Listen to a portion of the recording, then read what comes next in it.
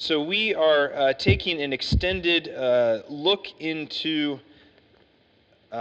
John chapter, the book of John. But we are moving through John this year together. And here at the beginning of the year, we are looking at the metaphors and the similes and the images that are used to talk about Jesus. Last week, if you remember, we were in chapter 1, where John the Baptist calls Jesus the Lamb of God. And this week we'll be in chapter 3, where once more it's John the Baptist. He's speaking and he calls Jesus the bridegroom, which is an interesting phrase to talk about Jesus as the groom. For any of you who have been a groom, you know that a groom only has one job on their wedding day. One job and one job only. Don't steal the bride's shine. That's it. That's all you got to do. Show up and don't steal the bride's shine. Because it's her day. The sooner you figure that out, the happier your wedding day will be.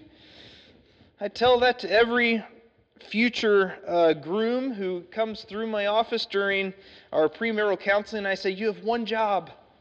Show up and don't steal her shine. And that sounds like two jobs, but it's really not. It's one. Show up, don't steal her shine. And delight in the bride. Delight in the bride. Take joy in seeing her walk down the aisle, because you only get to do it once. Take joy in that first dance, because it'll be special. Take joy in the day. Embrace every moment of it. In Isaiah chapter 62, we see this language of God being the groom of a bride of creation that's been redeemed first make its use in Scripture. In Isaiah chapter 62 we read, "For Zion's sake I will not keep silent. For Jerusalem's sake I will not remain quiet, till her vindication shines out like the dawn, her salvation like a blazing torch. The nations will see your vindication, and all kings your glory. You will be called by a new name that the mouth of the Lord will bestow. You will be a crown of splendor in the Lord's hand, a royal diadem in the hand of your God. No longer will they call you deserted, or name you the land of the desolate, but you will be called Hephzibah, and your land Beulah, for the Lord will take delight in you, and your land will be married. As a young man marries a young woman, so your builder will marry you. And as a bridegroom rejoices over his bride, so will your God rejoice over you." God delights in his people. I really like the way Will Mancini says it. He says, not only does God love you, he likes you. He likes you just the way you are, and he likes the way that he's transforming you. God delights in us. It's not just that he puts up with us. It's not just that he feels obligated to us. God delights in us. So we are, Cindy and I are now old enough, we do not get invited to many weddings anymore. We are kind of in that phase of life where most of our friends have been married off and they aren't old enough to have children to marry off yet.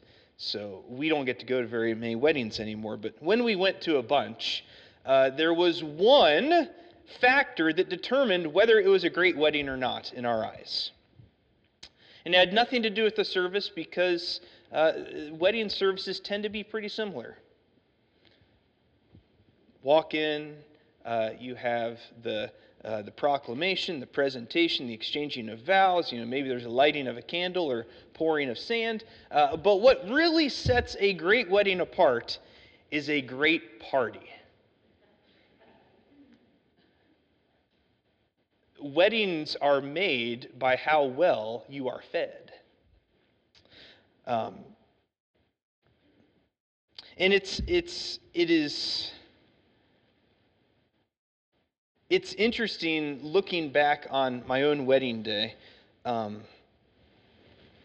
The only part of it I really remember is the party. Oh, I was going to say, don't tell Cindy, but she's sitting right there.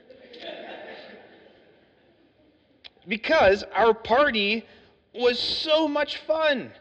All these people who came to support us on our wedding day, we got to go and talk to them, and we shared in a pig that had been roasted with an apple in its mouth, and it was great. And there was pie.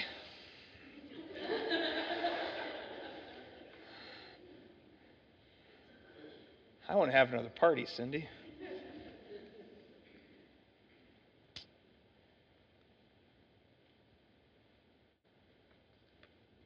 But the delight of the wedding day, for the way that a couple invites everyone into their joy and into their delight, it's really in this party.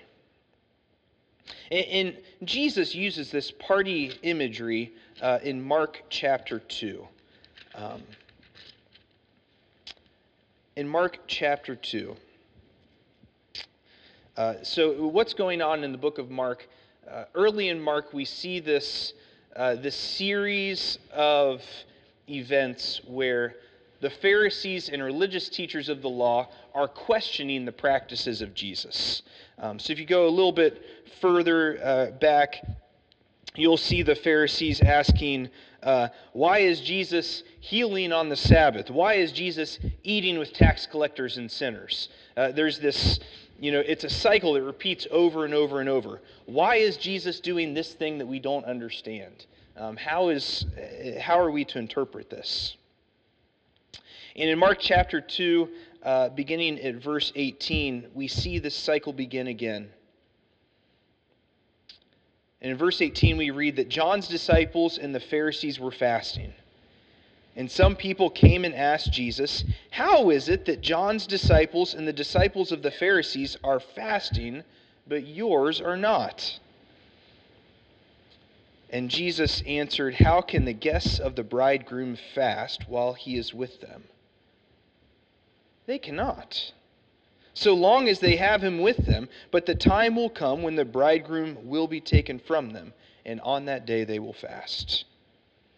For no one sews a patch of unshrunk cloth to an old garment, otherwise the new piece will pull away from the old, making a tear worse. And no one pours new wine into old wineskins, otherwise the wine will burst the skins, and both the wine and the wineskin will be ruined. No, they pour new wine into new wineskins."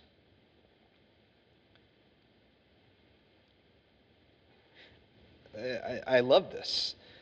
Jesus, in talking about why his disciples aren't fasting, why they are in a perpetual state of party, says it's because the bridegroom is here. I have invited them into my joy. How could they ever fast when I am with them?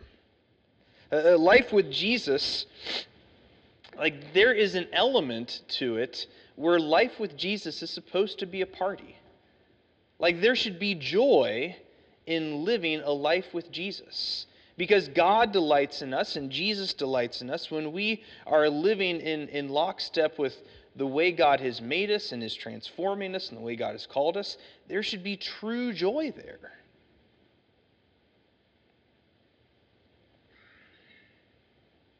And that brings us to our text for today, John chapter 3. And in John chapter 3,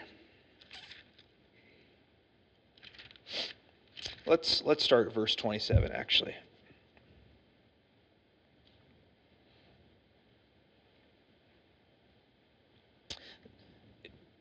So in John chapter 3, what's happening is that John has already baptized, or John the Baptist. So John, the author of the Gospel according to John, and John the Baptist are the same person. So I'm going to say John, and I'm going to try to, when I'm talking about John the Baptist, say John the Baptist, but if I confuse you, I apologize. We will depend on the Holy Spirit to clear all that confusion up. So John the Baptist has just baptized Jesus in the Jordan River, and this is what we talked about last week. Jesus arrives. John says, "Here is the Lamb of God who takes away the sins of the world."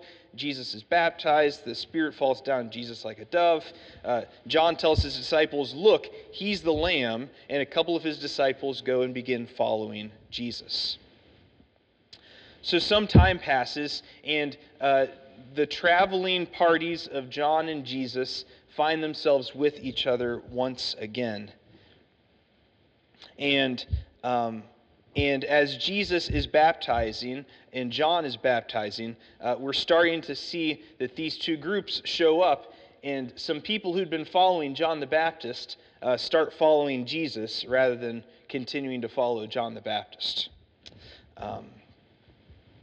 And John the Baptist's disciples come to him and say, "Rabbi, that man who is with you on the other side of the Jordan, the one you baptized, the one you testified about, he's baptizing, and people are going to him now." But in verse 27, John the Baptist replies, "A person can receive only what is given them from heaven. You yourselves can testify that I said, 'I am not the Messiah, but am sent ahead of him.' The bride belongs to the bridegroom. The friend who attends to the bridegroom waits and listens for him and is full of joy when he hears the bridegroom's voice. That joy is mine. It is now complete. He must become greater. I must become less. The one who comes from above is above all. The one who is from the earth belongs to the earth and speaks as one from the earth. The one who comes from heaven is above all.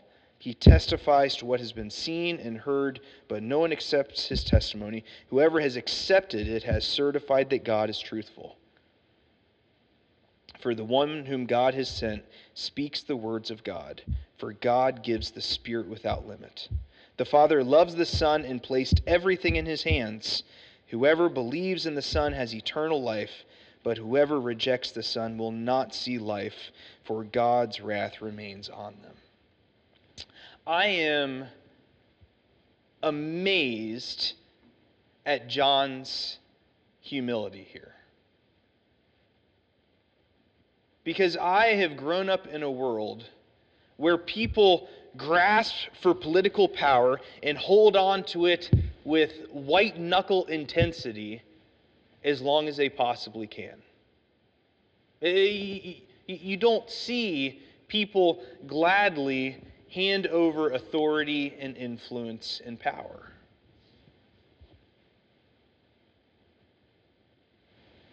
But John does. John the Baptist is able to keep the main thing the main thing. He understands what his call is. He understands the reason why God put him on the planet was to prepare the way for Jesus. So that as Jesus' ministry grows and John's ministry shrinks, instead of getting really anxious and going through his spreadsheets and saying, "Oh, how can we we're going to have trouble keeping our doors open. How do we get our market share back? So if I carry the 3, we might be able." That calculus is nowhere on John's horizon. He understands what the purpose of his life is. So as Jesus' ministry grows and his ministry shrinks, he rejoices. And the image he uses is that of being the best man. Because the best man doesn't stand there during a wedding, and as the bride and groom say, "I do," the best man doesn't sulk because he doesn't get to marry the bride. Right? That would be really weird. That is a seriously dysfunctional relationship. If the best man is standing here, If anyone has an objection to this marriage, speak now or forever hold their peace. I mean, like if the best man said, well, I love the bride too. I mean, can you imagine the fallout?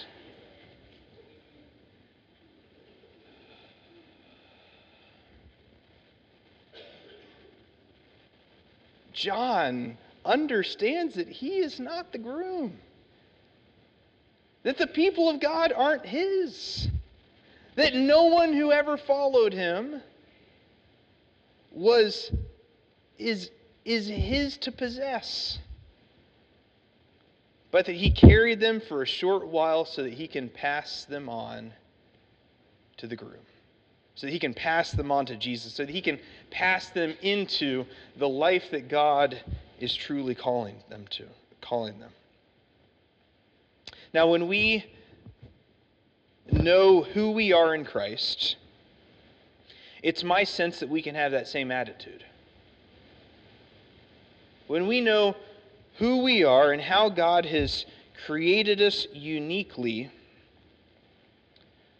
to be a part of the Holy Kingdom, we too can hold on to our lives with that sort of loose grip that John the Baptist did. Because as John the Baptist's influence melted away, we didn't see him trying to, hold people in. He was pushing them away. He was saying, go be with Jesus. And if we understand our own wiring and call and the way God has made us and the way God is using us for the greater purpose of the kingdom, we too will be able to recognize those seasons where our influence is decreasing, those seasons where it seems like less people are taking us seriously. That is not cause for alarm. Those seasons where it feels like we're losing power and we're losing influence, that isn't necessarily cause for alarm. Because none of us are the end goal. Like all of us are called to both disciple and be discipled. All of us are both called to have people around us who we can pour what we know of God into, and also to be around people who can pour from themselves into us. Like this is the way the practice of being a Christian has been transmitted forever in the church. And understanding that none of this, we can't hold on to any of it tightly, gives us great freedom to be able to trust God more entirely. I think it's a pretty typical thing for us as humans to desire more. More money, more power, more influence, more, Beanie Babies. I don't know. Whatever you like, to desire more of it is a pretty human impulse.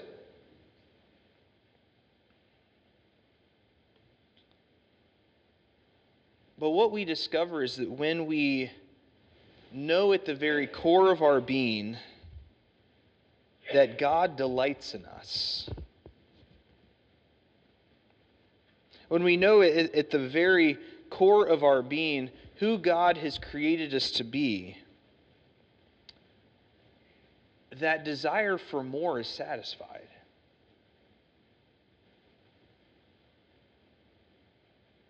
We don't need more. The only thing we need more of is Jesus. We don't need more people to think we're cool. We don't need more people to listen to us. We understand that ultimately it's not about us at all. That it's not about our wisdom or our intelligence, but that we can get out of the way and invite people into a deeper, more intimate relationship with Jesus.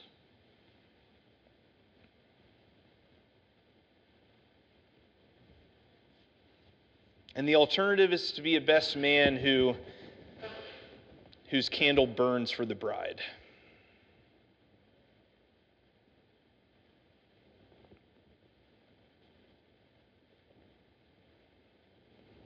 We know a God who delights in us, who not only loves us, have some sense of obligation, but truly likes us. Which can be hard to believe when we don't always like ourselves. Because we all know our faults. It's easy to get up in the morning and to look in the mirror and go, ugh. It's easy to lay in bed at night and think through the day and have all of your mistakes replay over and over and over again.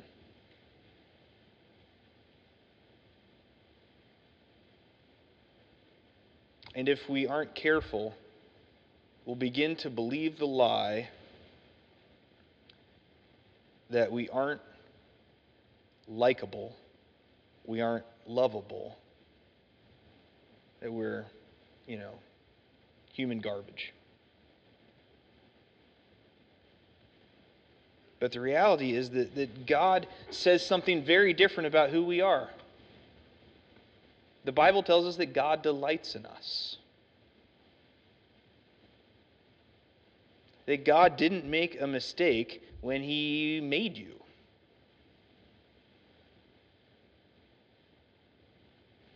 And that the project that God is working even now to transform us into the best possible version of ourselves is a project that He is overseeing personally.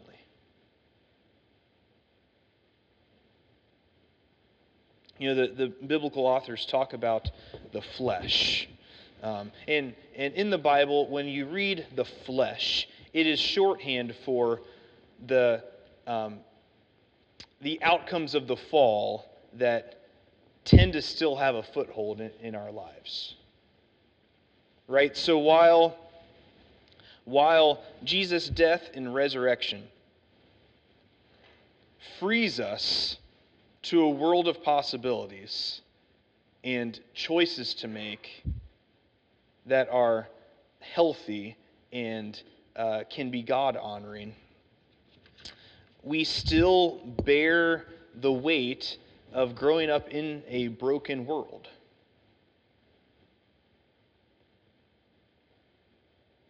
And those fleshy passions and those fleshy desires can get us into trouble.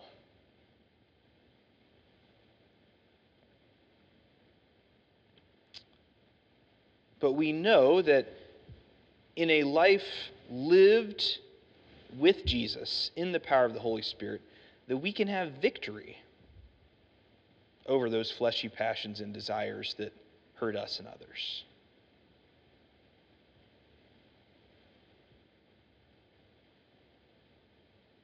And that even when we fail, God is not viewing our failure through a clear lens.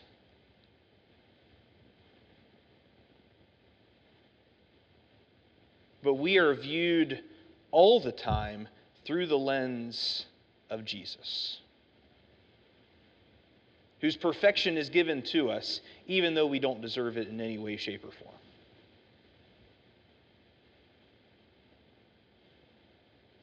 Because He loves us. He delights in us. God has called us by name. He's adopted us from slavery to sin and death, and we are His children. And in the same way that my kids can do some really boneheaded stuff, And I can say to myself, ooh, they are acting so much like their mother right now.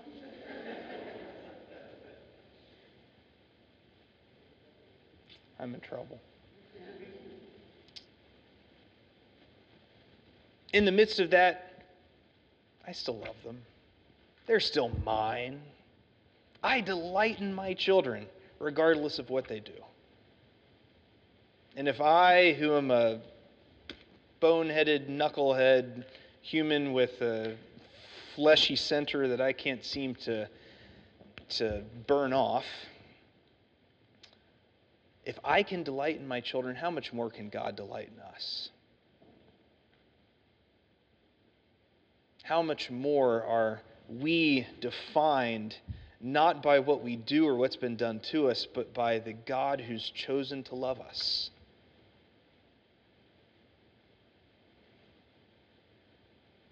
We, as the church, are the bride of Christ. He delights in us and loves us and likes us.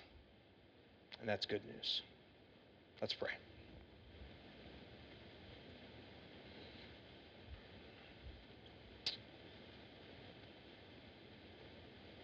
Almighty God, we confess that we have sometimes believed the lie that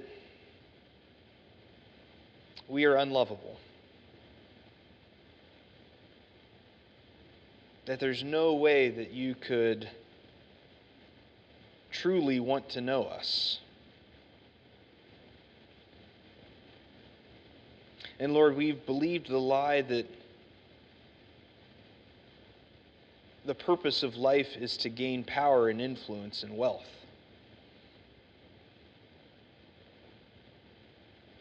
But Lord, we thank you that you are the God who reveals the truth,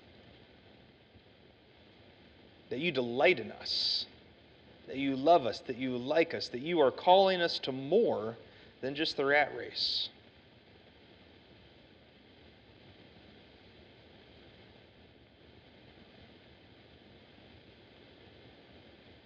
Lord, help us to understand who you've called us to be, so that we can have the same humility as John the Baptist. Lord, plant deep within us the knowledge that you delight in us, that you love us, that you like us, so that we are not burdened by the unquenchable desire for more.